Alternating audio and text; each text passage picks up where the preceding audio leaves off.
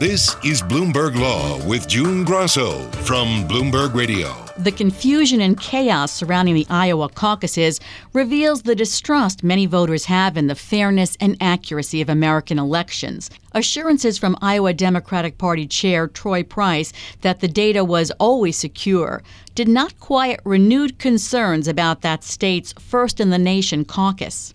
I have caucused for 20 years, and I know how important it is to our party, to our state, and to everyone, from our neighbors to new voters, to be able to come together all across this state. We want Iowans to be confident in the results and in the process, and we are going to take the time that we need to make sure that we do just that. Joining me is election law expert Richard Hasen, a professor at UC Irvine Law School. His new book is Election Meltdown: Dirty Tricks, Distrust, and the Threat to American Democracy. You discuss 4 factors that are increasing mistrust in our elections: the escalation of voter suppression, incompetence in the administration of elections, foreign and domestic dirty tricks, and inflammatory rhetoric. If you had to list the most important of these, which would it be? Well, I don't know that I can name one because a lot of these things work together. So the biggest concern about voter suppression, I think, is not how many people are not being able to vote, but what it does to people's confidence in the process. So take voter ID laws, for example. We know that in part, thanks to countermeasures, they don't seem to have a big effect on turnout. There are other laws that are more suppressive that do have an effect on turnout. But claims of voter fraud that are used to justify laws like voter ID laws convince Republicans that voter fraud is a major problem. And the laws that are passed in response to the claims of voter fraud convince Democrats that voter suppression is a major problem. And so we have a double whammy where both sides believe that people are cheating in the elections. And it feeds into a general mistrust of the process. You mentioned that Fish v. Kobach is arguably the most important voting rights trial so far in the 21st century. Tell us why. And this is a good example of a counterexample to voter ID laws where we're not sure that they have a big effect. Kansas had passed a law that required, if you wanted to register to vote, not each time you go vote, but if you want to register and be eligible to vote, you had to produce documentary proof of citizenship. It's the show me your papers law. Come up with your birth certificate or your naturalization certificate if you want to be able to register to vote. And we know that before a federal district court imposed a preliminary injunction against this requirement, about 30,000 people had their voter registrations suspended. They were not able to register and they would not have been able to vote had the court not acted. So that's a pretty significant effect. At issue in Fish versus Kobach, it was a complicated legal case, but at issue when it went to trial was the question whether non-citizen voting, which is illegal, was a major problem. Because the state of Kansas, if it wanted to impose this additional requirement in some tension with federal law, which says, all you have to do is basically put your name on a postcard and do a few other things and you can register to vote. The question was, is there a substantial problem? And here was the chance for Chris Kobach, former Secretary of State of Kansas, who decided he would actually litigate the case as one of the lawyers in the case, very unusual. It was his burden to show that non-citizen voting was a serious problem. And he called the small amount of non-citizen voting he could point to 1 or 2 cases the tip of the iceberg. And I named Chapter 1 of Election Meltdown the icicle because Judge Julie Robinson, the chief judge of this Kansas Federal District Court, said it was not an iceberg, it was merely an icicle made up mostly of administrative error. And lots of times when you probe beneath the surface, what you find is that claims of malfeasance actually turn out to be incompetence. We see this across the board, Democrats and Republicans, but it's often turned around and made into a claim of someone trying to cheat because we're so polarized that people don't believe those things. And so Fish versus Kobach was so important because here was the chance in a federal court with the rules of evidence, make your case. And the judge found abysmally Kobach failed to make his case. So bad that he was actually sanctioned twice in that case. At one point, he was required to get a continuing legal education course in trial fundamentals in order to satisfy the court's contempt finding. Despite all the evidence to the contrary, why do we still see people arguing the need for strict voter ID laws? So I think the answer is a political answer. The Republican Party in 2012 and 2016 started to see that the number of voters of color, younger voters, voters who make up kind of the Democratic Party coalition, they were all voting for Democrats. And the Republican Party was increasingly becoming a white rural party. And so there were two approaches that the Republican Party had. One was to try to expand the appeal of the Republican Party. This was George W. Bush's approach. This is what the so-called autopsy that the Republican Party did after the 2012 election suggested. The other is shrink the electorate, make it harder for people to register and vote. And so it's no coincidence that in those places where these strict voter ID laws are passed and these other strict voting laws are passed, they're almost exclusively in Republican-dominated legislatures creating these rules. Not every Republican legislature is doing this, and there have been a lot of states with Republican election administrators and legislatures that have improved things. Ohio, for example, moved to online voter registration, right?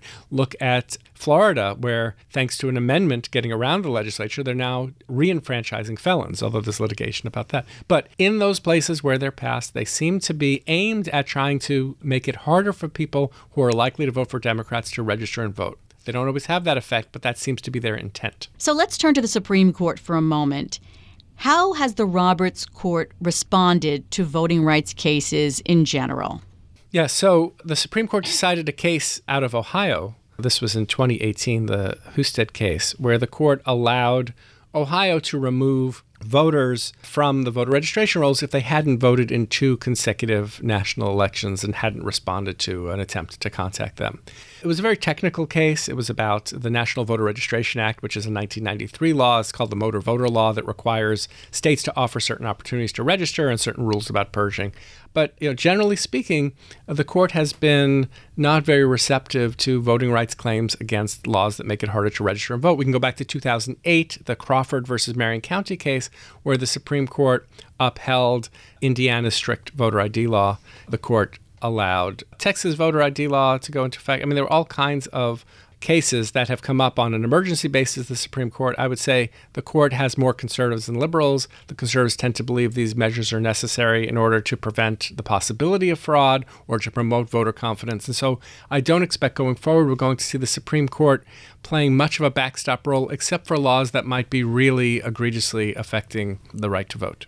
The Supreme Court put an end to preclearance in 2013 in Shelby County v. Holder. How much has that affected voting rights? Well, so one of the things that this law did was it said if you were a jurisdiction with a history of racial discrimination in voting and you wanted to do something as simple as move a polling place across the street, or go from 9 polling places to 8 polling places jurisdiction, you had to go to the federal government and you had to prove to the federal government, either to a 3-judge court or to the Department of Justice, that the change would not make protected minority voters worse off. And so we know that since Shelby County, there have been lots of voting changes that have been put in place in these jurisdictions that used to be covered under this part of the Voting Rights Act. And some of them have been the subject of lawsuits under other provisions of the Voting Rights Act or other kinds of lawsuits claiming that these laws are discriminatory. With the old Section 5 preclearance rules, it was the burden on the states that were under these rules to show that things would not get worse. Now the burden is on the plaintiff to show that things are much worse in order to get a law blocked. And so it's a lot harder. And so I would say what we've seen is that plaintiffs have had mixed success in trying to stop rules that otherwise likely would have been stopped by the preclearance rules. When you talk about election administrator incompetence, Florida comes to mind. The 2018 elections, everyone was saying, why is this happening again in this same county? Are local officials not doing what they should be doing to make sure that people are adept at their jobs? So I think that, the first thing to recognize is that we don't conduct a single election for president or single election for Congress. We have something like 9,000 election jurisdictions, each run by local county or sub-county election administrators. Most do a pretty good job with what they have to work with tight budgets. There's a great push towards professionalism, but there are these weak links. We saw it in Iowa in the way the Democratic Party was trying to run its caucus. We saw it in 2018 in Florida with Broward County, where they missed a recount deadline in a very close U.S. Senate race by 2 minutes because the employees did not know how to properly upload their results to a state website. We can look across the country, and this is a bipartisan problem, Democratic and Republican election administrators, these pockets of incompetence. We tend to focus more on the big cities, which are controlled by Democrats, because that's where there are many more votes. And then that's where you start seeing claims that, no, it's not incompetence, it's actually an attempt to try to cheat in the elections. And so there's a lot of that loose rhetoric. In your book, this was a very scary thing to read. There's good reason to believe that Russians have the hacking ability to bring down the electrical grid on Election Day in a swing state Democratic city like Milwaukee or Detroit. Is there any reason to think they won't do that? It seems like it's the next step after the election interference. So this would be, I think, an act of war. To interfere with an election in such a serious way. And we know that in 2016 that President Obama actually picked up the red phone. I didn't know there actually was a red phone, but picked up the red phone to Moscow and said, cut it out with some of the interference. And at that point, we only knew a little bit of what the Russians were doing. Unfortunately, now we have a president who not only has not aggressively taken steps to prevent foreign interference, he's now invited foreign interference from at least 3 countries, Russia, Ukraine, and China. And so it's very concerning. There's one point in the book where I refer to a New York Times report where Mick Mulvaney, the acting chief of staff for President Trump, is talking to Kirstjen Nielsen, who was then the Department of Homeland Security Secretary, and basically says, don't talk to Trump about election security, keep it below his level, with the idea that, this is something that we need to work on as a country, but keep it from the president. And that's just a very bad position to be in. But it would be an egregious violation of our sovereignty if someone tried to mess with our elections this way. And it's the kind of potential meltdown scenario that I worry about that we don't have a lot of control over. All right, there's things we can do to make sure election administrators do a better job. We can do a better job educating the media, for example, about not calling races early while ballots are still being counted. But it's really up to cybersecurity experts in government and in the private sector to make sure that our electrical grid is properly maintained. How many states have paper ballot requirements? Because it seems like every time something happens, more and more the answer is, well, you need a paper ballot as well. So this is kind of a moving target because given that we have this decentralization of our election system, states and localities are having different machinery and changing things. I think the good news is that these totally paperless ballots are on their way out. These are what were referred to as DRE machines. These are the ones that were electronic only. And if you did a recount, it just meant you push the same button again. The new controversy is over the newest kind of voting machines, which we'll be hearing a lot more about. These are ballot marking devices, or BMDs. So you walk up, there's a touch screen, you mark all your choices, and then a ballot gets printed with your choices on it. Now, here's where there's some controversy. Along with the names, so say, you vote June Grasso for president, along with the names, it's going to have a barcode. And when the ballot counting devices count the ballots, they're not going to be looking for, optically scan the name of the candidate. They're instead going to count the barcode. And of course, if you look at the barcode, it's not human readable. You can't look at that and say, is that a vote for June? Is that a vote for someone else? And so one of the questions is, when you have a recount, are you going to count the barcode or are you going to count the name that's printed on the paper? And Georgia, for example, looks like they're moving towards counting the barcode and the barcode controls. And then how do we trust that the results are actually accurate? It's paper, but it's not something that a human being can look at and say, yes, that's a vote for this candidate or another. While we're here, let's talk about the Iowa caucuses and what happened there. The Department of Homeland Security Secretary Chad Wolf said that the department's cyber division had offered to test the app, and the Iowans said, no thanks. Well, let's be clear. It wasn't the Iowans in terms of the Iowa election officials. It was the Iowa Democratic Party. So we've got this really weird system where with these caucuses, these are privately run by the political parties. They're not run by the government. And I think it's terrible that the Iowa Democratic Party turned down the ability to test the apps. I think it's terrible to, when once every 4 years, the eyes of the world on you, to not have done more sufficient testing to make sure that the system could accurately work. And of course, they were doing this at the same time that they changed the rules for how they were going to aggregate votes and decide, who had the right threshold and how they were going to report the winners and the losers. And so it was a big mess.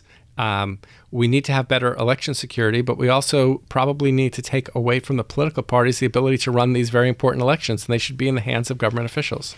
Nevada is reportedly planning to use this same app when phones can be hacked so easily.